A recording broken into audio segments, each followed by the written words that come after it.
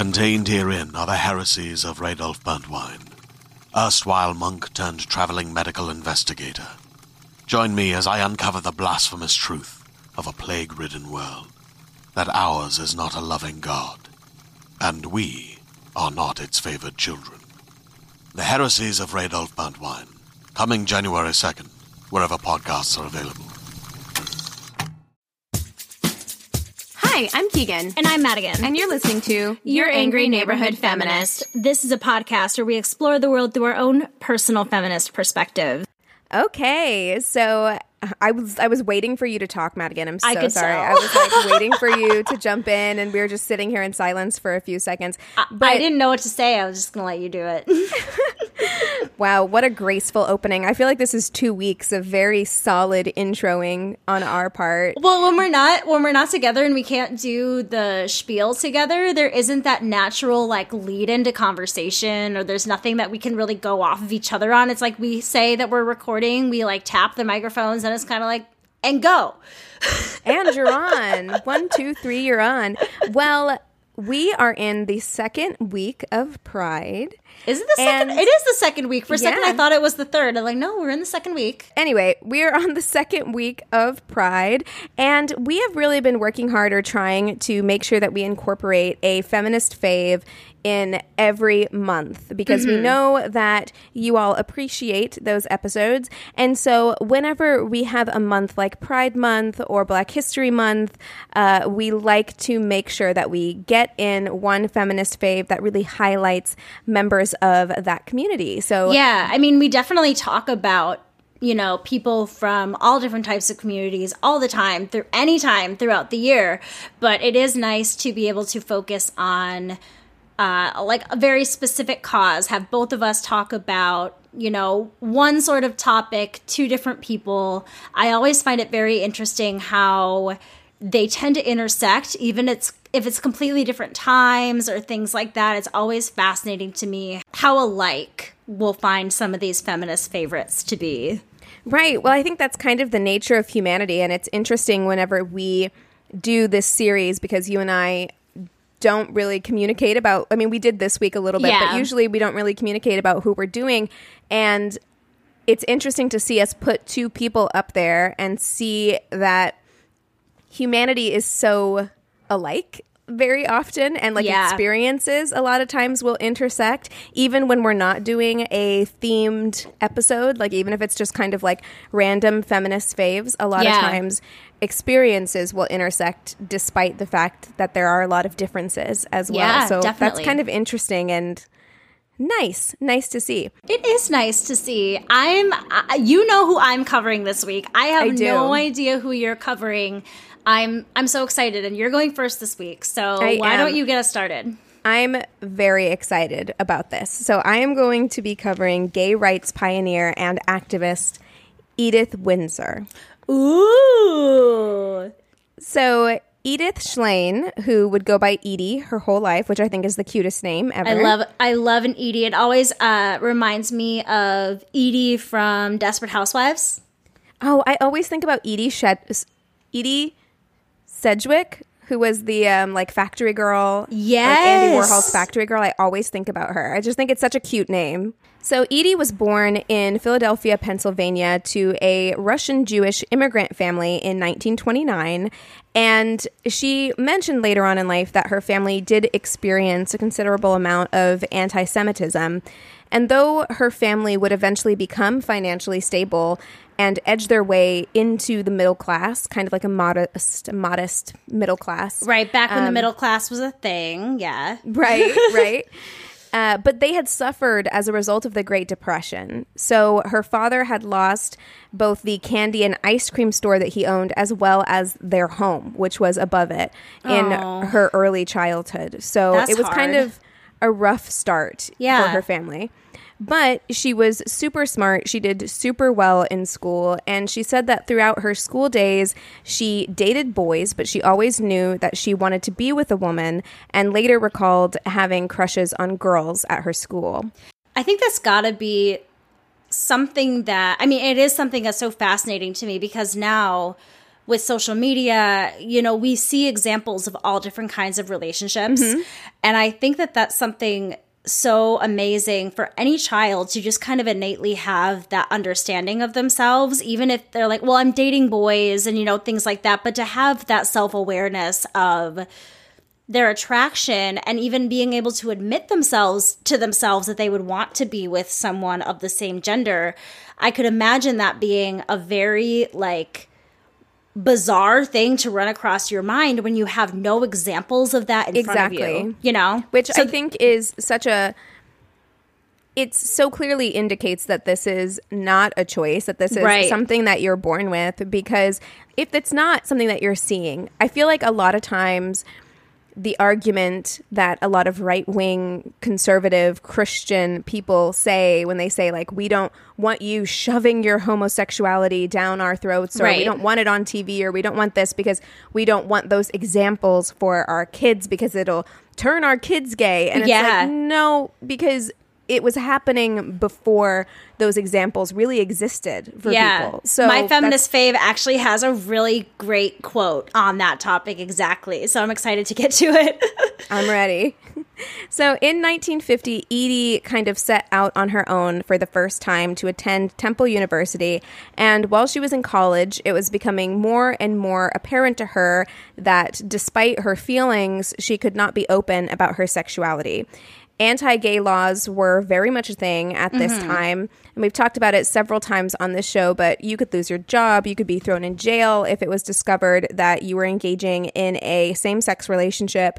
And so women and men weren't even allowed to dance closely with those of the same sex in public places. It was very, very repressive. And so perhaps because of this, when her older brother's best friend, Saul Windsor, who Edie had known all of her life and respected, proposed marriage during their third year of college, she accepted. And during their engagement, Edie fell in love with a female classmate and called off the engagement, but she wasn't ready to come out of the closet and live openly as a lesbian, so she ended that relationship with the female classmate, reconciled with Saul, and the two were married after graduation. So they ended their marriage less than a year later, after she confided in him that she wanted to be with a woman. She was just like, listen, I thought I could stuff it down and make this work, but I just can't. I'm not living authentically as myself, you know? Good for her. And good for her that it was only a year, really. I mean, I think for both parties involved, the sooner the better, but also I think that that's a very lucky thing for her to have, again, had that self-awareness, to have that sort of education about herself, to realize that the position that she was in was not going to be a good one in the long term. Right. Yeah.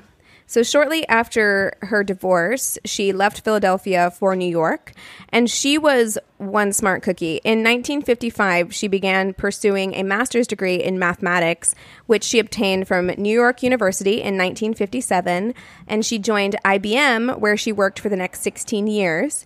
During this time, she spent 2 semesters studying applied mathematics at Harvard University on an IBM fellowship. So very smart. I'm jealous of people that know numbers. You know what I mean? Too. Like, me too. But I mean, we're talking the 50s, and IBM is like, we're going to send you on a fellowship to Harvard to, like, we believe in you that much that we think that you're going to be such an asset to us in the future. Yeah. I mean, that is pretty wild to think about for the 1950s. Yeah, I mean, and she was basically a computer genius in the 1960s. She was known for her, quote, top-notch debugging skills, and received the first IBM PC that was ever delivered to New York City. Oh my God. And would later be honored by the National Computing Conference in 1987 as a, quote, pioneer in operating systems. So she was very smart, very good at what she did. The smartest of cookies. Yes, indeed. In 1963, Edie was at a restaurant in Greenwich Village when she first met Thea Spire. That's where all the good gay stuff happens. You gotta go to Greenwich Village. I know. And like Thea Spire, what a great name. Thea. I love the name Thea. We actually used to always rent a home from a woman named Thea in Sun Valley for like 6 years or so before my parents moved out there. And I always loved that name, Thea. It's so pretty. It is. And she was an Amsterdam-born psychologist. And at the time, both women were in relationships, but they stayed in contact and they ran into each other over the years. And in late spring of 1965, the two decided that they wanted to be together. And so they made it official. Aww. And they knew it was important for them to keep their relationship a secret. They, had a conversation. They were like, listen, we're not revolutionaries. We're just two women who love each other. We just want to live our lives together under the radar. We're not here to make waves. We're just here to love each other.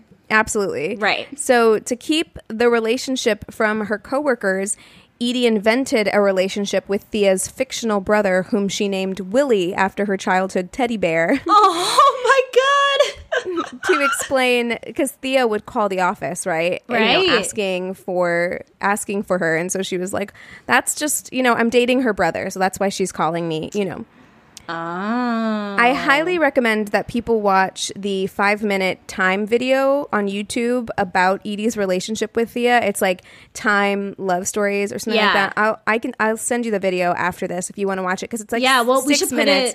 We should put it in the show notes too. Yeah, it's short, but it is so cute to hear her talking about Thea. In it, she says that Thea was always the real beauty of the relationship and said that when she later asked Thea when she fell in love with her, she told her it was the second summer they were together when they rented a little vacation house together. And it was not long after that the two were riding up to the Hamptons when Thea pulled over, got down on one knee, and began to ask Edie if she would marry her. But before Thea could even get the words out, Edie said yes. And she said that upset Thea because she didn't actually get to finish proposing because she couldn't get the sentence out. I feel like I've heard stories like that before where it's like, no, I wanted to actually ask you. Yes. No. Yeah. Of course, both women knew that the marriage could not be legal, as same-sex marriage was not legal anywhere in the United States. Right. And Edie feared that having an engagement ring would expose her sexual orientation to her coworkers and the people around her. So when Thea proposed, she did so with a circular diamond brooch that Edie always wore. So she wore a pin. Oh, I like that. Yeah. 6 months after the engagement, the couple moved in together, and they were both very successful in their respective jobs. And in 1968, they purchased a house in Long Island that they would vacation at every summer for the next 40 years. Beautiful. Beautiful. Only the closest people to them knew about their relationship, and for those people, they often hosted dinner parties, and they even had an annual Memorial Day weekend celebration for their anniversary. So for their friends who knew, they would host this big celebration for Memorial Day and celebrate their anniversary. I want to go to those Memorial Day parties. Is it anything like Taylor Swift's 4th of July parties she used to have? I don't know why that just came. It's like Upper New York, beach parties, Probably. It was probably in their Long Island beach house. That's where I would go. Host everybody in your Long Island beach house. Totally. In 1969, Edie and Thea returned from a vacation in Italy to discover that the Stonewall riots had begun in their neighborhood the night before. And though they were hesitant to get involved, they were like, once again, we're just ordinary women trying to lead ordinary lives. We don't really want to be heavily involved with this movement. But they knew that they had to do something. They were two women living together, very much in love. And so they began participating in LGBT marches and events in the coming years and would lend their Cadillac convertible to LGBT rights organizations for parades. I love that. You always have to have a convertible in a parade with someone waving, Yes, you have to. Necessary. So though Edie was highly respected at her job at IBM, she was denied when she attempted to name Thea as a beneficiary on her life insurance policy. And then she ended up leaving IBM shortly thereafter in 1975. And after she left, she became more involved with the LGBTQ organizations. Yeah. And I'm sure that being part of IBM and being part of a very traditional career path would make it really hard to have a very different personal life. I can understand where she would have to kind of remain in a certain mindset with having a job like that in her personal life even. Absolutely. And, she'd been at this job for such a long time as well, that these people knew her for such a long time. And I can imagine if you've almost been, you could feel like I've been lying to these people about my personal life for so long. How could I even come out to them if I wanted to? You know, and having to explain it. And I mean, especially at that time, it'd be hard enough now. But I mean, at that time, like with the questions or the stares or just, I can understand that want to just live as quote unquote normally as she could while she was in that job. That makes a lot of sense to me. And also, there was probably maybe she thought, hey, I've been at this job for like 16 years. Totally. Y'all have to know. I mean, I'm not saying it, but like, I would assume like, oh, they probably have some suspicion about my home situation or my relationship. And you've been there, you're clearly valued. And then you ask them, hey, like, I'm not going to say it, you're not going to say it, but we both know this person is my partner. I'd like them to be the beneficiary on my policy. And then for that to get denied, yeah, it would probably feel pretty like shitty. It's pretty big, yeah. Yeah. But after she left, I do think that she felt more free to start becoming active in more LGBT organizations, and she volunteered for the Gay and Lesbian Advocates and Defenders and the East End Gay Organization and the LGBT Community Center. And in 1977, Thea was diagnosed with progressive multiple sclerosis, which caused gradual, ever-increasing paralysis in Thea that would eventually lead to her being in a wheelchair. MS really is just one of the ugliest diseases. It's just so sad. Yeah, it is. And this was a particularly devastating blow for the couple because they really bonded over in the beginning of their relationship and throughout. And Edie would talk about how much they loved to dance together, you know. Aww. So for Thea to end up in a wheelchair, it was really devastating for them. And 10 years after or into their engagement, Edie became Thea's full-time caregiver. So she used her early retirement to just care for Thea full-time. Yeah, and she didn't mind. In that time video, it's so sweet. In that time video, she says, quote, "I think the truth is, if you really care about the quality of someone's life as much as you care about your own, you have it made." Yeah. And I was like, yeah, she's with the person that she loves. Oh, God. Yeah. On the very first day that domestic partnership between same-sex couples became available in New York City in 1993, Edie and Thea registered. That the very first day they were in line, and they were issued the 80th certificate that was issued in the whole city. Wow. In 2002, Thea suffered a heart attack and was diagnosed with aortic stenosis, which was a condition that worsened in 2007 when doctors gave her less than a year to live. Oh my gosh. Thea told Edie that before she died, she wanted to get married. And because marriage was not yet legal in New York, the couple opted to get married in Toronto, Canada. So on May 22nd, 2007, surrounded by a handful of their closest friends, Edie and Thea were married by Canada's first openly gay judge, Justice Harvey Brownstone. An announcement of their wedding was published in the New York Times, and Edie would go on to say later that it was a New York Times piece that informed many of the people in her life, probably her coworkers and those people. Yeah, and her family. You know. Yeah, that she was, you know, in this relationship, right, and that she was a lesbian, you know. Edie said that the morning after they got married, they both felt different, that even though they had been together for over 3 decades, the relationship suddenly had a legitimacy that neither of them knew that they were lacking. You know, they were just like... And she said that she would later go on, and it became kind of a thing for her to ask couples who were married, like, did you feel different after you got married? You know? Oh, that's really sweet. Yeah. The couple was married for nearly 2 years before Thea passed away on February 5th, 2009, from complications related to her heart condition. Yeah. After her death, Edie was hospitalized with stress cardiomyopathy, which is described as a sudden temporary weakening of the muscular portion of the heart. It's also called broken heart syndrome. Why did I know that was coming? As soon as you were mentioning what it was, I was like, she's going to say that she's got a broken heart. Oh, God. Yeah, it's I was reading about it on Wikipedia, and it is that essentially. I mean, it could also happen from a physical trauma. Right, but it's more stress often than not related. it's stress related, and oftentimes it's linked to emotional trauma. And so it is associated oftentimes with couples who suddenly lose their partner or something traumatic happens. So they call it broken heart syndrome. Yeah. After Thea's death, Edie became the executor and sole beneficiary of Thea's estate. And she found that Thea had left her all of her properties as well as a trust. However, Edie was expected to pay $363,053 in federal estate taxes on her inheritance of her wife's estate.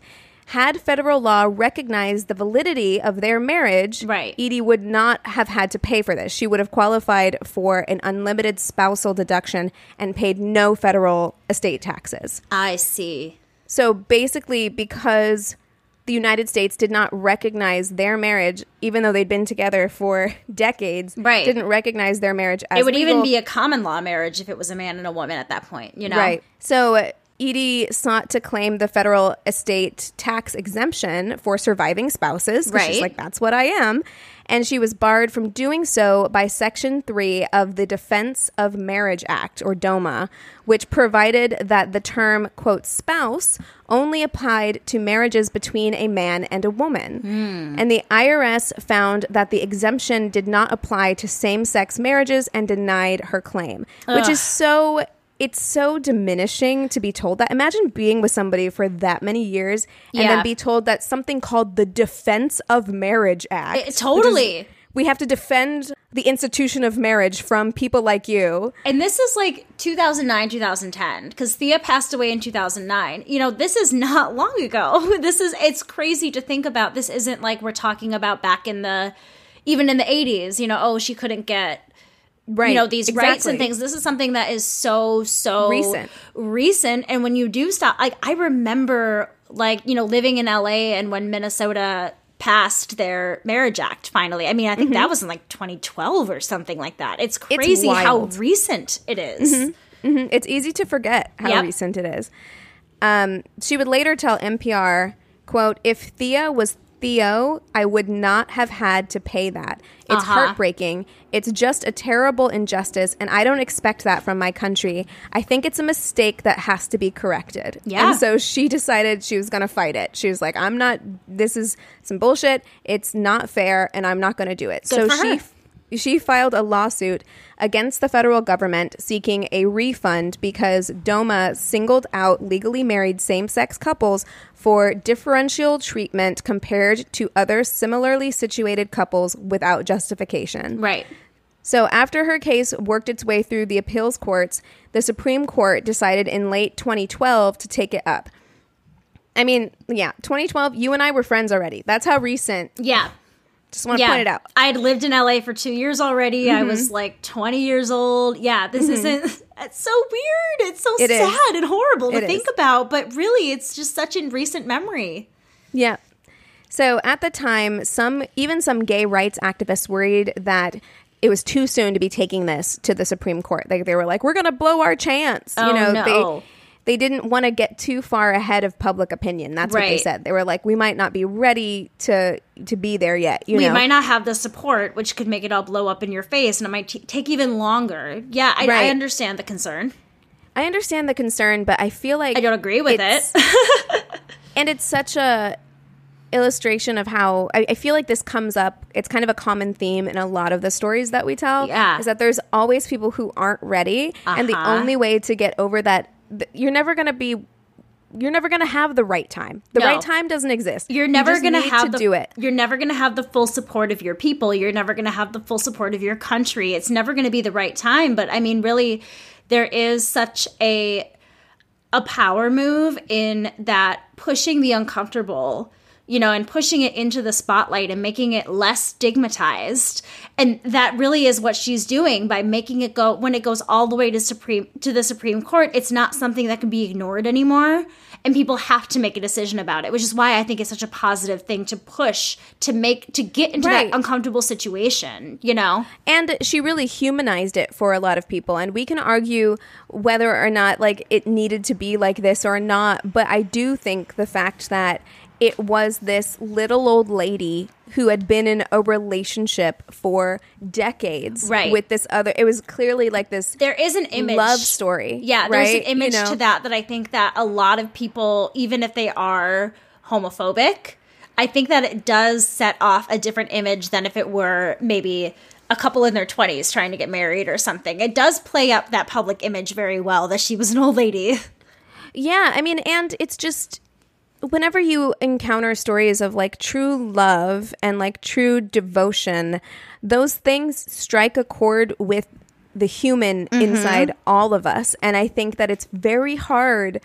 I think you have to have a really hardened heart to look at that and want anything but the best for someone like that. Like, it's humanizing. Like, yeah, absolutely. Absolutely. And this is somebody who lost their partner of their whole life. Yeah, and anybody who's ever had that kind of love for another person, I think, can have that immediate recognition of that when she tells her story. Yeah, yeah. So on the day of the decision, Edie and her friends and family gathered around a computer to read the headline that the High Court had decided in a 5-4 decision to overturn DOMA in 2013. It was a landmark victory. Justice Anthony Kennedy wrote in the majority opinion, quote, DOMA instructs all federal officials and indeed all persons with whom same-sex couples interact, including their own children, that their marriage is less worthy than the marriage of others. No legitimate purpose overcomes the purpose and effect to disparage and to injure those whom the state sought to protect in personhood and in dignity. So it's just like, there's no reason to uphold this. The state has sought to protect its citizens, and like, we need to do that. Yeah, definitely. Basically. Edie was issued a tax refund, including interest. Good. 2 years later, as a direct result of Edie's fight, the Supreme Court declared same-sex marriage legal nationwide. And what year was it that it was legal nationwide? 2015. 2015. Wild. And then the next year we'd have Trump. Oh, God. What is time? Time's a flat circle. Oh, God. How many lives have we lived, Keegan? I don't know. Many. Many lives. Honestly, that feels like so long ago, and it wasn't. It wasn't. Okay. Wow. Well, Edie never stopped advocating for gay rights and the arts. She helped, you're going to love this, she helped found Old Queers Acting Up, an improv group utilizing skits to address social issues, and she became, isn't that amazing? Oh my God, I just have a really big smile on my face. That's so cool. I love just like, it's like old people doing improv. So anytime cute. We have like any sort of person starting like a theater company, I think it automatically like endears us. You know what I mean? We're like, oh yeah, we get you. Yeah. She was also an ardent supporter of New York City's largest LGBTQ plus band, the lesbian and gay Big Apple Corps, who performed a concert called The Roaring Music of Women, a tribute to the iconic Edie Windsor in her honor on Saturday, April 7th, 2018. Though Edie remarried in 2016, she never stopped wearing the brooch that Thea had given her whenever she attended a Pride event or made a public appearance. Yeah. She went on to receive countless awards for her advocacy and activism, and in the days before her death, she met with then-President Barack Obama in the White House. Edie passed away on September 12th, 2017, at the age of 88. Hillary Clinton gave the address at her funeral. Wow. In a statement released following her death, Obama said this about the historic 2015 decision to legalize same-sex marriage nationwide. He said, I thought about Edie that day. I thought about all the millions of quiet heroes across the decades whose countless small acts of courage slowly made an entire country realize that love is love, and who, in the process, made us all more free. They deserve our gratitude, and so does Edie. I love that. Well, there's something, he said that she was a quiet hero.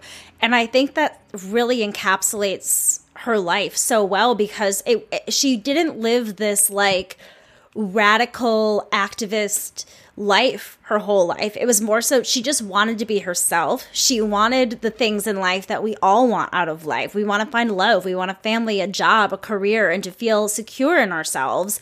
And she really wasn't trying to make waves, but it was one of those things where it was like once she was able to see how she could no longer stay silent, she completely, like, that whole activist heart in her came out, even if it was, you know, later in life and quieter than some. She, to me, seems like one of the more unassuming people to have completely overturned such a huge part of our country. You know what I mean? Like, totally. She wasn't, like, from day one that ardent, radical activist, yet she was able to make this undeniable, unbelievable change in our country just based out of love. I think it really speaks to how when you are willing to and brave enough to live your truth, that is a radical act within itself. I mean, the fact that those two women risked imprisonment, like they risked so many things, isolation, ostracism. Wow. I hate that word just too. cut that out. But they risked all these things in order to be together and to live the life that they wanted to live on their terms. Yeah. And that does make you a hero. That is a radical 100%. act. A lot of people cannot do that, you know, or choose not to do it because in so many ways it's easier not to. But look how many lives she affected by just saying, I'm going to live as my authentic self and I'm going to stand up for things that I think are unfair, you know, and it's a really, really beautiful thing. I'm going to send you that video because I cried when I watched it. And I just think that she's a really adorable, special person. Yeah. There are so many like pictures and videos of her at Pride, you know, marches later on in her life when she's like in her 80s. I love it. And she's still dancing. Oh, yeah. She's still wearing her pin. And it's just precious. I love it. I love it so much. Thank you so much for telling us about Edie. Yeah. All right. Well, I'm doing a heavy hitter. I went from having like over 20 pages of notes and having to condense it down. I got down to 15, but I am talking about the absolutely iconic and historic Harvey Milk. So wish me luck. How I'm going to get this into like a half an hour, I don't know. I want to mention I did watch the movie Milk. I had never seen it. I've always really, really wanted to see it. I've not seen it either. It's really great. I had to kind of look up, because I remembered there being problematic stuff about Sean Penn, and we don't have time, obviously, to get into all of that kind of stuff, but I was satisfied with, like, there was a big, the biggest accusation was him abusing Madonna. Yes. And Madonna has come out and said that it did not happen. So I needed to, like, know that before I could watch the movie. And then James Franco was in it. He's a piece of shit. He's a great actor. I wish he wasn't such a piece of shit, but he is. But the movie itself, I am so glad that I watched, because this man did so much in his life that just doing notes was impossible to keep the story straight and know where I was and who he was with and all this kind of stuff. So I thoroughly enjoyed the movie. If you don't know the story of Harvey Milk and you want to know more after hearing me tell you as much as I can, I highly suggest seeing the movie. It was fantastic. I believe there is also, and I haven't seen it, but I believe there is also a like critically acclaimed documentary. There was like an Academy Award winning documentary that came out in like the 90s or 80s that I think it's, I can't remember what it's called. It was on Hulu for a while. I don't know if it's still on there, but I'll check it out. Check and see. Yeah, and a lot of the movie was based off of that documentary as well. So at the end of the movie, it kind of said that. Anywho, I'm going to talk to you about Harvey Milk. So Harvey Milk was born in Woodmere, New York, to his Lithuanian-born parents, William and Minerva, on May 22nd, 1930. Both of his parents were in the Navy during World War I. Harvey also had an older brother named Robert. His family was small and middle class, but they were a big part of their community, mostly because Harvey's grandfather traveled from Lithuania to the U.S. for his new life in 1897. And there, when he got to the U.S., he opened Milk's Dry Goods and eventually expanded to Milk's Department Store, which became the largest department store in Long Island. So the family has like a big history in New York. They had a big community, things like that. And really kind of like built themselves up from not a lot. Pick them up by their bootstraps. Yeah, why can't you guys do that? But right? But no, but I mean, like they did. That's kind of like the traditional American dream, right? Like totally. Start your own business. They became super popular. It sounds like everybody in his family was pretty like friendly and charismatic. I don't know a lot about his childhood. I think that this episode would be even longer if I did. So maybe that's a good thing. But he does come from a Jewish family.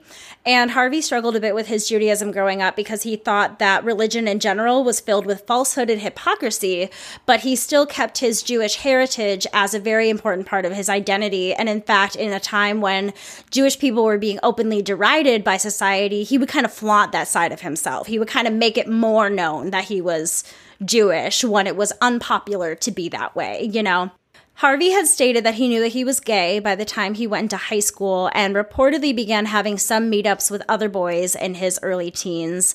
As a teenager, he would cruise Central Park. It's kind of a word from what I've learned for like how different gay people would pick up other gay people. You go cruising, So he would cruise through Central Park and was once taken to a police station with a group of other men suspected of cruising.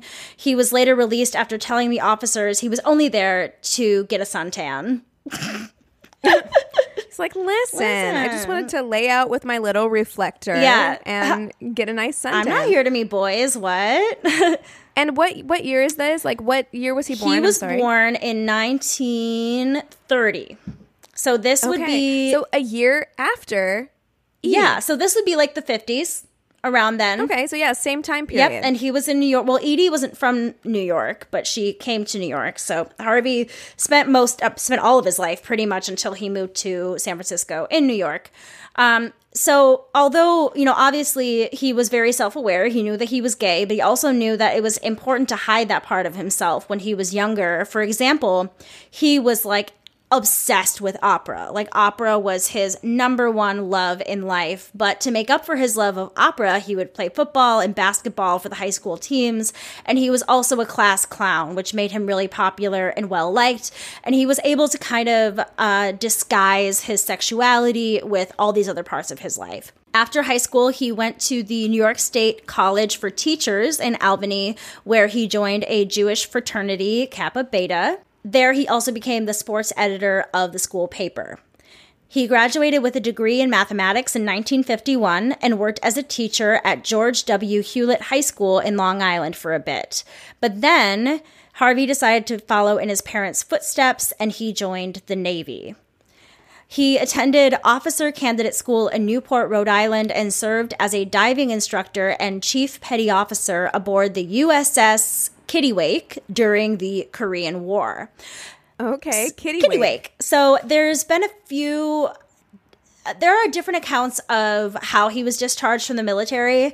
Wikipedia says that he wasn't dishonorably discharged, but a lot of other places that I've read have said that he was dishonorably discharged. And though he was not very open about his sexuality during this time, it seemed like he was pretty good at concealing it. It does appear to be that the Navy dishonorably discharged him for his sexuality, just based on kind of the things that I've seen and kind of the way that I think a lot of people understand that story to be. So he left the Navy.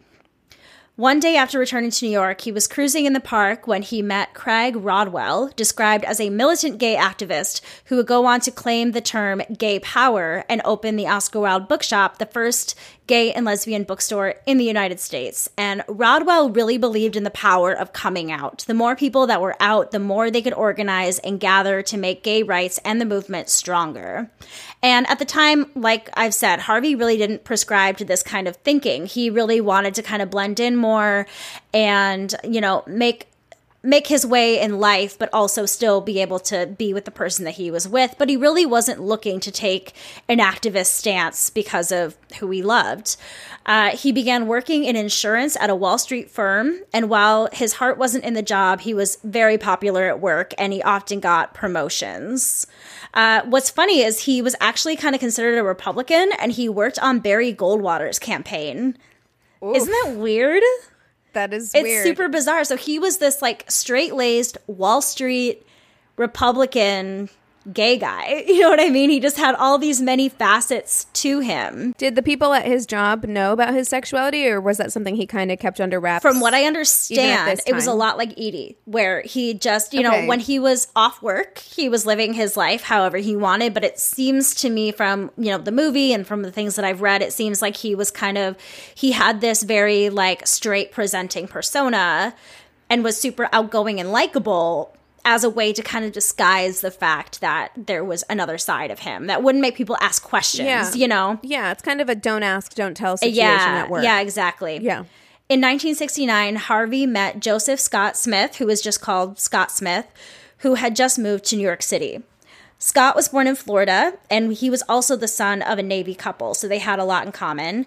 Together, they worked in the theater scene in New York, and Scott was working as a stage manager while Harvey was working as an associate producer. And so, for those of you who don't know, one of my favorite musicals of all time is Hair.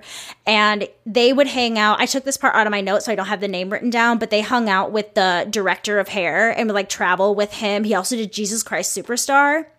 So they were like working with this guy who would go on to do like really big things in Broadway. It was this director guy that initially brought both Scott and Harvey to San Francisco. And both Scott and Harvey loved it so much that they ended up moving there permanently in 1972. So for a bit of history, since the end of World War II, the major port city of San Francisco had become home to a sizable number of gay men who had been expelled from the military, much like Harvey. Many of these men decided it better to stay in San Francisco than go home to their families and face possible ostracism. There's that word. I know, right? I said, no, ostracization is what I can't. That's what you were trying to say. Ostracization. Yes, in San Francisco, Harvey became more embedded in the artistic world and the hippie culture of the time. It seems like Scott, his boyfriend, was also like much more hippie-like than Harvey was. So I think that really brought out another side of him. And he really, really loved where he lived in the Castro district. So together, the couple opened Castro Camera in 1972 at 575 Castro Street. The pair bought the location using their last $1,000 in their savings. Oh, wow. I know, right? Soon, Castro Camera became the place for misfits to meet, especially young gay people who had come to Castro from all across the United States looking for a place to call home. And beyond selling cameras and rolls of film, Castro Camera became a headquarters for voter registration and polling stations for San Francisco elections, and Harvey began seeing the importance of local politics, particularly because he was really unhappy with the way that small business owners were being treated, and him being a small business owner was starting to kind of be like, well, if I don't like it, I'm going to do something about this. And the other big issue was that, you know, this being a very kind of up-and-coming gay district, there were also a lot of Catholic people still in the area, and the archdiocese still held a very strong tie to that part of the city. So there were a lot of Catholic business owners that were very against, you know, gay businesses starting and things like that. So kind of an opening for politics. How do I want to say this? Harvey saw an opening for the gay community to make their mark by opening businesses, by making the Castro district filled with different gay businesses and workers in order for them to make... in numbers, right? You're going to take over that section. Right, totally. From early on in his political career, Harvey showed how it pays to have friends in high places. Doesn't it always? It really does. So Teamsters wanted to strike against beer distributors, Coors Beer in particular, who refused to sign their union contract. So the Teamster organizers contacted Harvey, and they were like, hey, can you get all the Coors Beer out of all the gay bars in San Francisco? And Harvey was like, fuck yes, I can. I'm on it. All of his friends, everybody, you know, that hangs out at Castro Camera, like canvassed all the gay bars down Castro Street and urged them to refuse to sell Coors Beer, and they were successful. Harvey and his friends were now on good terms with the Teamsters, which made them people that you wouldn't want to mess with. And, oh, I forgot to say this earlier. So in return for helping the Teamsters, Harvey said that they had to hire more gay drivers, and that's what they did. So now the Teamsters had these gay drivers, which gave them this kind of like tougher persona as well. Like, we've got the Teamsters behind us, don't mess with us kind of thing. And also, I'm sure gave people who were maybe struggling like an employment. Yeah. Yeah. It was definitely good all around, and definitely good for the status and the protection in the city. So more and more gay businesses began to pop up on Castro, and more politically motivated kids started joining together at Castro Camera. And in that time, Harvey became known as the mayor of Castro Street. So getting into San Francisco politics wouldn't be easy for Harvey. He had only been living there for a little over a year, and that seemed to matter more than all the good that he had done for the district within that time. Also, the gay community had already kind of gathered around their candidates of choice, and Harvey Milk was not among them. Both the straight and the gay community of San Francisco kind of believed that Harvey had to wait his turn. Right. You pay your dues. I feel like a lot of people have that mentality about politics. It's like, who do you think you are? You know, just come in here. You've only lived here for X amount of time. And all of these people, you got to wait in line. You got to wait behind these other people. But it's pretty crazy because he hadn't lived there even like a full year. And he'd already like made such an impact on this district that really he had, you know, enough wherewithal to be like, no, I'm going to do this anyways. So he ran for the Board of Supervisors for the first time in 1973, and his boyfriend Scott acted as his campaign manager. And then he also had his buddies Cleve Jones and Frank Robinson helping him out on the campaign. But unfortunately, he lost. But this wasn't a negative thing to him. Harvey had placed 10th out of 32 candidates in the election and won nearly 17,000 votes. And to Harvey, this meant he had a chance in the next election. So he was like, I was only 10th. Like, if I try next year, I'll probably get even more. And your influence is only going to grow. And yeah, I would see that as a win as well, because there have to be people who didn't know who you were before who know who you are now. And you're only going to get, you know, bigger that way. Exactly. And he kind of continued this driving force of having more and more gay businesses open up in the area. And it was working. He and other queer merchants developed the Castro Village Association, which is the first time in the United States that the LGBTQ plus businesses had officially united together. He founded the Castro Street Fair in 1974 to bring more attention and business to the neighborhood, and that event is still held annually to this day. It didn't say online, but I want to say he also ran in 1974, but the next time that I have written is 1975. He decided to run again for supervisor.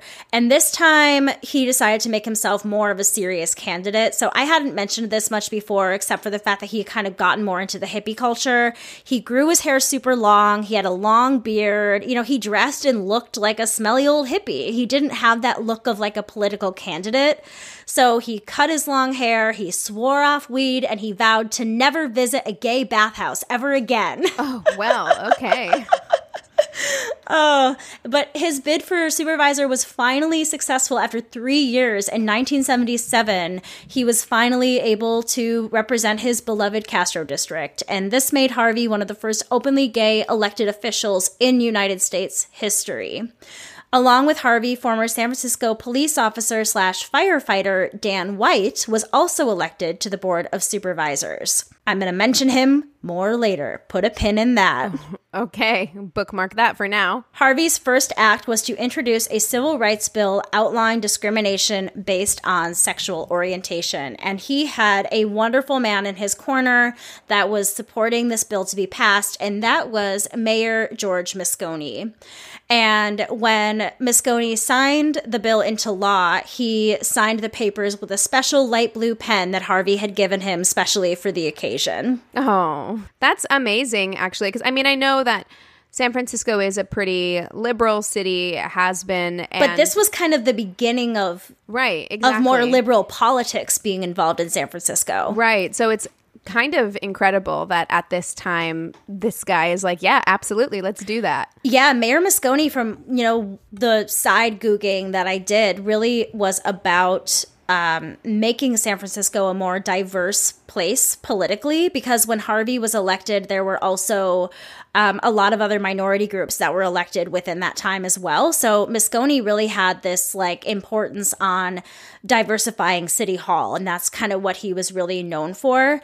He was also instrumental in repealing the sodomy law in California state legislature in 1975. So he really was someone that the gay community of San Francisco felt that they had an ally in, and Harvey and George Moscone seemed to really have a really good relationship and definitely had a lot of respect for one another. One thing I wanted to say about this bill was that it passed by every single person on the board, except for it had one dissenting vote, and that was from Dan White, who I mentioned earlier. So let's talk a little bit about Dan and Harvey and their relationship. So like I said, they were both elected at the same time to the Board of Supervisors. They were both working under George Moscone, but Dan White was completely opposite than Harvey. He was not warm and fuzzy. He was much more severe. He was a policeman, firefighter, kind of gave off that energy, I guess, whatever. It's got real toxic masculinity vibes. Yeah, that machismo, you know? And Dan White had beef with Harvey, I guess on the surface, because Dan had made a campaign promise that he would get rid of a mental institution in his district, and he wasn't getting the votes. Right, exactly. He didn't like how it made his district look, so that was like his big like campaign promise. But people weren't going for it like he wanted them to once he had actually gotten the job. So he was trying to convince Harvey to support him in this, and then he would support Harvey on whatever he wanted passed in the future. What kind of monster is trying to get a mental institution? Like, you're like, we have to shut it down. Exactly. And so when Harvey looked at it, he was like, I don't agree with this, so I'm gonna dissent. I'm not gonna agree to do this. And then ever since then, Dan White would purposefully vote the opposite of whatever Harvey voted. Petty. Oh, petty as fuck, and it gets even worse. So by the time Harvey won supervisor, his 7-year relationship with Scott had ended, and he had began a relationship with Jack Lira. Jack had a very serious drinking problem, and it also appears to me that he struggled a lot with depression, but that also could have been because of his substance abuse. He would be very difficult to handle. He was usually drunk, and whenever he would be at any sort of political events, Harvey's aides would kind of have to remove Jack and be the ones to take care of it. But I think, you know, Jack was much younger, and Harvey, I think, had this kind of almost parental protection over Jack from what I've read about them. Like, loved him deeply, but it was also it was a really, really toxic relationship. Situation. We've all done that. We've all been in relationships with people who were like, you have so much incredible potential, I can fix you. You know, right. I think that's a very common dynamic in relationships. Yeah, and Jack relied on Harvey a lot. And, you know, even in little times that he had seen that Harvey let him down, you know, he would threaten suicide and make very big scenes. And it was just a very tumultuous relationship. And eventually Jack did die of suicide, which deeply affected Harvey. And on the 9th anniversary of the Stonewall riots, Harvey addressed the gay pride parade, beginning with his catchphrase, "My name is Harvey Milk, and I'm here to recruit you." And ending the message with, "Hope for a better world. Hope for a better tomorrow. Hope for a better place to come to if the pressures at home are too great." In 1976, so now we're kind of going back about a year, but this is important, Anita Bryant, that bitch, I'm sorry, was all over everyone's television spouting hate and homophobia. So she was kind of like... She was like a Christian gospel singer, and then she was also the face of some product. So she was like known on TV and in like the evangelical Christian circles and things like that. So she had a bit of celebrity to her. So she would get on TV and talk about the dangers of homosexuality and this fear mongering that a lot of Americans really attach themselves to. So Harvey and his friends really made it their mission to expose Anita for who she really was and to fight against a lot of the different bills that she was helping to try to get passed. Anita was pushing for a referendum that would have allowed schools to fire teachers based on their sexual orientation, and they could also fire allies. So if you were someone who supported the LGBTQ+ community, you could also be fired from your job. during that time, there were a lot of different debates that Harvey would have with Anita Bryant and others about this issue. And kind of exactly what you said in the story of Edie, where it was like, clearly this isn't like homosexuality is not learned. Like this is who people are. And so Harvey said in one of these debates, if it were true that children mimicked their teachers, you'd sure have a hell of a lot more nuns running around. That's true. I mean, it's true. I mean, it's such a weird logic. It's such a weird mental leap to make. Now, we say that representation matters and that if you see it, you can be it. And that part is true. However, when it comes to something like sexuality, it doesn't really make sense to say that like people are only what they see, right? Because then there wouldn't be gay people, period. You know what I mean? Because It's not like there was a lot of representation or any representation for that. I feel like representation is more about feeling valid in yourself. Luckily, this was unsuccessful in California. So once Harvey had been a supervisor for a while, he decided that he wanted to join the California State Assembly. The race was close, but Harvey lost by less than 4,000 votes. But after his loss, realizing the existing political powers weren't on his side, he co-founded the San Francisco Gay Democratic Club. So it looks like I might have missed a place in my notes, but I did just mention that he wanted to join the Board of Assembly, because now all of a sudden I'm at Harvey Milk made national headlines when he was sworn into the California Assembly. He got there. I don't know how he got there in my notes, but he got there. But he became the first non-incumbent openly gay man in the U.S. to win an election for public office, which is super cool. Huge. And along with Harvey, single mother Carol Ruth Silvers was elected, Chinese-American Gordon Lau, Black woman Ella Hill Hutch. They were all first for San Francisco in public office. This is a big deal in one election. Yeah, it was huge. Well, like I said, George Moscone really had this vision of diversifying San Francisco and made it, you know, I think that opened the door to having all different kinds of people run for office.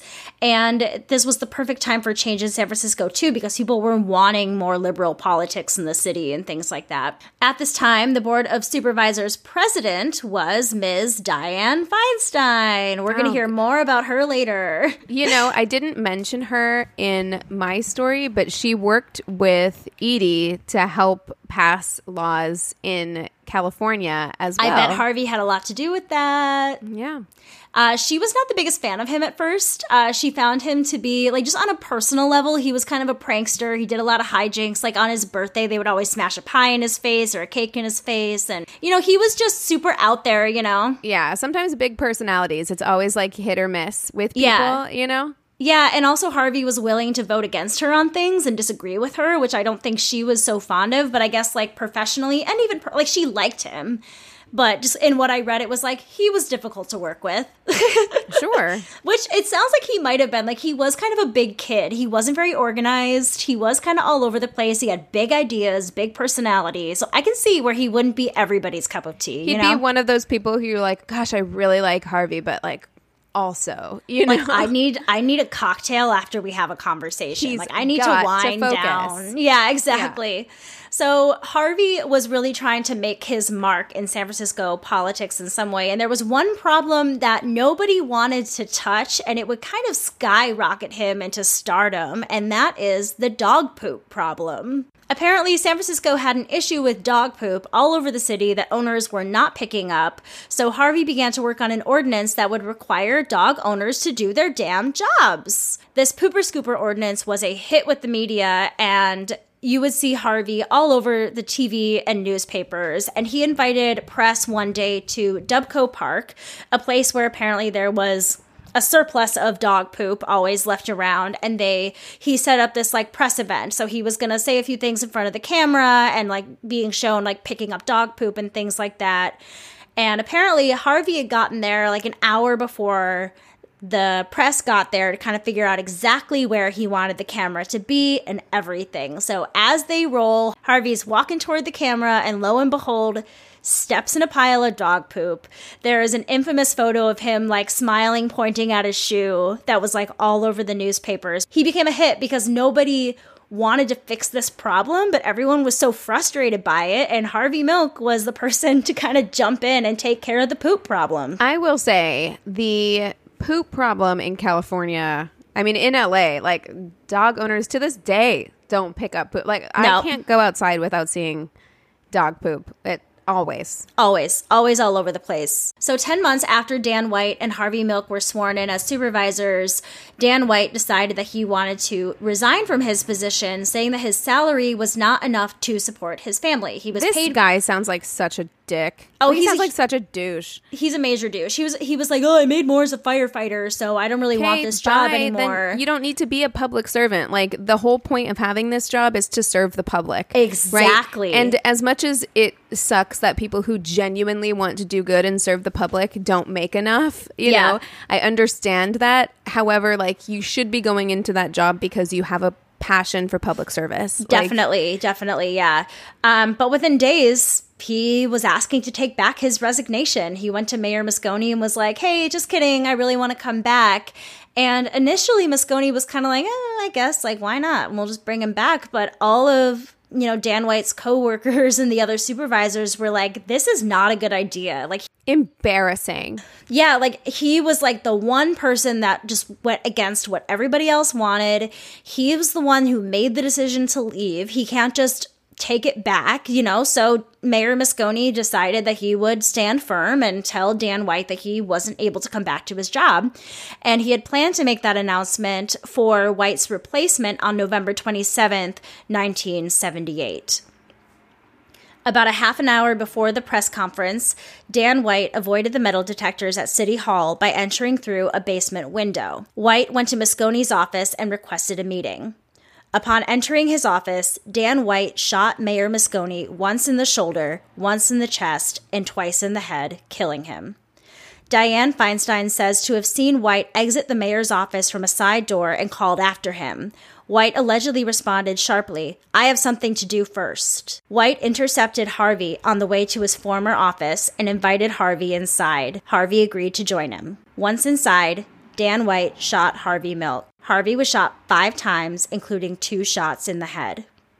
It was Feinstein who later addressed the press, saying, Today, San Francisco has experienced a double tragedy of immense proportions.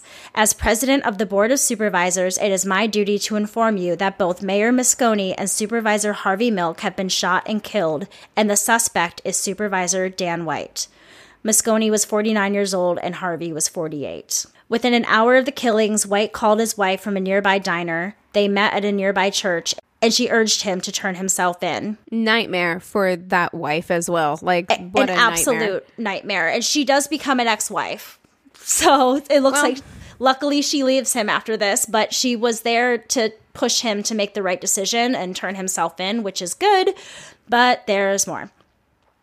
So after the assassinations, City Hall became a memorial. 25,000 to 40,000 people formed a spontaneous candlelit march from Castro Street to City Hall. And if you look at photos of it, it's beautiful. It's so many people.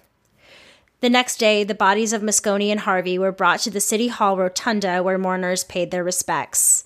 2 memorials were held for Harvey, one small one at a temple and a more boisterous one at an opera house in San Francisco, which is where I think Harvey would have really loved to have had his end-of-life celebration. His remains were cremated and his ashes were split.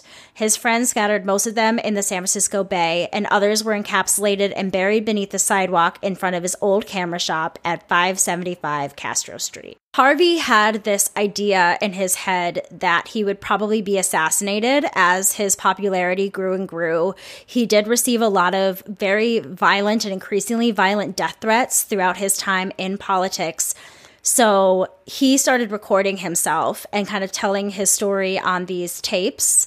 And in the tapes, he discussed, what he wanted to see San Francisco become, particularly his district. And so he gave a list of names of people who he thought would appropriately fill his position when he died. Like, he really had this idea in his head that he would someday pass away. And one of the names of the replacements was Harry Britt, who was chosen to fill Harvey's position by the city's now acting mayor, Dianne Feinstein. So that's how she became mayor, was because Moscone passed away.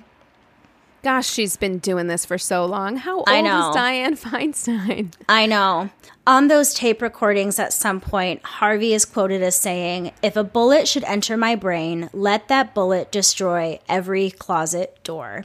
Oh. So I know. So if you remember me talking about the guy that he met way back in New York when he was still kind of in the closet, Craig Rodwell, he was the gay power guy. He was the one that really encouraged everybody to come out. And that kind of became Harvey's big thing throughout his career, is that there's strength in numbers. He really encouraged everybody he knew to come out, and to come out to their families and their friends and to be open about it, because he had this idea that if you could humanize that experience, just like we were talking about with Edie, people would be more understanding of them once they realize that they know someone like them, and so on and so forth. I feel like we talk about this all the time, and I don't like it that people lack empathy to such a degree that they need to have a personal experience with somebody in order to be able to have empathy for someone else's life or experience.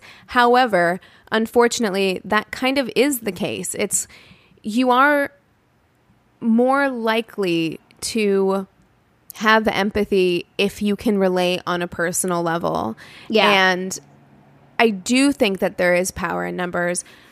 I think that everybody needs to take their own time, and not everybody's going to be ready to come out. And he was pretty pushy. He was very, there's even some stories about him, like, kind of outing some people that he didn't really, like, mean to do it, but it happened. You know, like, he really was a proponent of, like, you need to do this. Like, it is your responsibility to come out, which I don't necessarily, like, prescribe to, but it really was something for him that I think that he saw how much his own life changed once he came out, and how much happier he was, and how, you know, in the movie he talks about how he didn't really feel like he'd done anything in his life that he was proud of before that point. And I can see that, you know, getting into politics like he did and making that change, I'm sure that a lot of that he attests to the fact that he finally came out and it was finally himself. So I can understand that thought process of wanting to push people out of their comfort zone and push them out of the closet to be like, look, we can be ourselves, and we don't have to be scared. I do totally understand that. I disagree with that methodology, because I do think that people need to be mentally prepared and ready, because it is sometimes, you know, we've done several coming out episodes. We're going to be doing another one. It can be very, very scary and traumatic for people. And sometimes you're not ready to have that kind of, you're not mentally or emotionally prepared for that. And I think that while, of course, you want people to be living their most authentic lives, you want to make sure they get there safely.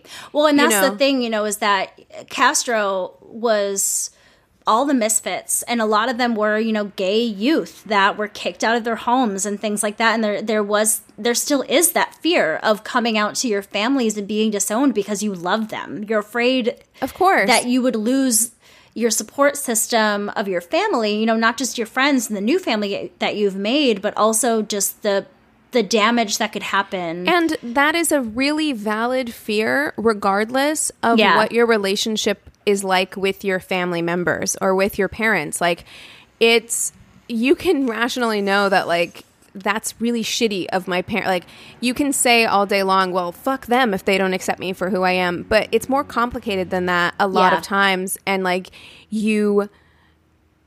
a lot of the time, I think people do want love and acceptance from their parents. Yeah. Or from their family members. And it's not as simple as just saying, like, just do it and fuck them, you know? Totally. It's not. Yeah, it's really not. But at the same time, I think that there was a lot of people out there that needed that push, and hearing Harvey encouraging people to come out of the closet, I think for probably half was the push that they needed. You know what I mean? This encouragement. I'm all for the encouragement. Yes, definitely. I'm all for that. So I have a little bit of an epilogue here, and I thoroughly encourage all of you to go just read the Wikipedia page all about the Moscone Harvey Milk assassination and read about the trial, because it is fascinating. I would need a whole 30 minutes, maybe a whole hour to get into all of it, but there are some important things that I want to point out. Dan White's defense strategy became nicknamed something called the Twinkie defense, which became infamous. So his lawyer was suggesting that between the time that Dan White left his job, he had become so depressed that he had begun eating copious amounts of sugar, Twinkies in particular, which had changed his judgment or clouded his judgment in such a way that made him behave differently than he normally would. How much did he pay this lawyer? 'Cause right?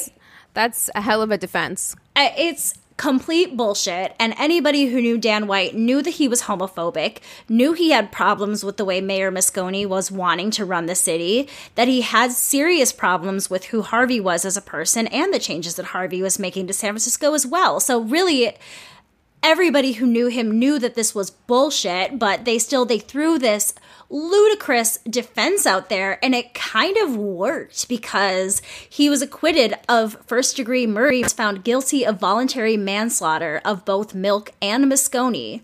I don't think that was the defense that worked. I think that was homophobia and other factors that worked. Because I think that also it's like, whoever that jury was, if that was enough reasonable doubt in their minds, that was a reason for them to lean into their homophobia. For some people, there doesn't have to be reasonable doubt. Like you look at the jury, of the men who murdered Emmett Till. It's like there wasn't reasonable doubt there. Everybody knew that they did it, and it didn't matter what defense was presented. They were going to be acquitted no matter what was presented. It didn't have to be reasonable, So I don't know. To me, that just feels like they were just like, you literally left. You told somebody, hey, I got more stuff I got to do. Yeah. So it was very clearly premeditated. Yes. Like there's just, I'm sorry, sugar fucked up your brain chemistry? Yeah, you dodged the metal detectors at City Hall. You snuck in through a window. That's a lot of premeditation right there. You brought a gun. It reminds me of that newscaster who was, or not even a newscaster, that game announcer who at a high school game he said the N-word when he didn't know his mic was still on at a high school, and he said it was because he was in diabetic shock. He was like, I'm diabetic and my blood sugar was low. And it was just like, that doesn't make you say the N-word about a bunch of high schoolers. It's... Yeah, exactly. But Dan White was sentenced to 7 2/3 years, and the sentence was reduced for time served and good behavior, so he got out in 5 years. You murdered the mayor. But you got out, you murdered the mayor. Yeah, you murdered the fucking mayor. You murdered the mayor. So he got out of prison January 7th, 1984. On October 21st, 1985, he was found dead in a running car in his ex-wife's garage, having completed suicide by carbon monoxide poisoning at 39 years old. Dude, also, you can't convince me that this man wasn't abusive to his wife, because I'm like, that's some abusive bullshit right there. That's manipulative as fuck. It's psychological warfare, torture to go to your ex-wife's house and do it there. Like to me, it's a final fuck you. Was trash all the way around in every way. Like, wow. The best thing, I mean, obviously, the legacy of Harvey Milk, I could go on and on and on about the amazing ways that he's inspired politics and people in this country and all over the world. But something that I found really important was that he did change the California legal system with his death. The Twinkie defense was under the diminished capacity defense, and that was abolished as a defense strategy to charge after that whole incident. California abolished it, so you can no longer use diminished capacity as a defense to this day in California, thanks to that trial. Wow. I know. Crazy, right? I know I did not do this man justice. Like, please go and watch the movie, watch the documentary, do your own research. He is the most, magnetic, energetic, cool person. Like, he would have been friends with Bernie Sanders. He was all about legalizing marijuana and civil rights, and he was so open and welcoming to everybody. it would have been amazing to see what he could have done with the time if he had had more time. But what he did in the time that he had has really, like, it's amazing how many years has gone by and he is still inspiring activists to this day with the way that he went about things. Yeah, I mean, I think with both of these people, the takeaway is to really try and embrace who you are and try and do the most with that. Because with Edie, you're right. It's like she wasn't this person who, in small ways throughout her life, she did dedicate herself to activism. She was always in activist causes, but she didn't dedicate her life in the same way that Harvey Milk dedicated her life. But she let her convictions guide her throughout her life. Yeah. And I think Harvey Milk did the same thing. And their I think authenticity. If you do that, right, if you live within your purpose, I think that that's what it is. Yeah. It's like living within your purpose. And if you do that, you have the potential to make a massive impact. And if you don't make what you would consider to be a massive impact, right, you definitely made an impact within the lives of those around you. Yeah. If you're living within your purpose, regardless, so do that. Yeah. I always encourage friends of mine, when they're dating or meeting new people, it's like, you need to open up to other people for other people to feel like they can open up to you. And that's how we make changes. And I really respect that in people who are in activist circles, that they are so openly and obviously themselves that it gives everybody around them the feeling that they're allowed to be themselves too. And I think that's something that's amazing about both of these people that we talked about. Yeah, me too. Oh, well, that went a long time. What time is it? Oh my God, it's 10. Oh my goodness. Good thing I ate dinner before this. All right, everybody. Well, we want your coming out stories. Even if you would like to share them with us anonymously, just make sure that you let us know. We will definitely hide your privacy if that is the case, but we would really, really love to share your stories to make that the best episode that it can possibly be. So please send us your messages by June 24th. You can email us at neighborhoodfeminist@gmail.com or direct message us on Instagram at Angry Neighborhood Feminist. We have a Facebook business and group page. You can like and review us on the business page and chat with the other listeners on the group page. And if you love us and you think others will love us, the best way to help us is leaving us a 5-star review and writing a quick sentence about why you love us on Apple Podcasts. When you do that, we'll feature you on Reviews Day Tuesday on our Instagram. All right, that's all we got for you today. With all that being said, we encourage you to rage on. Bye.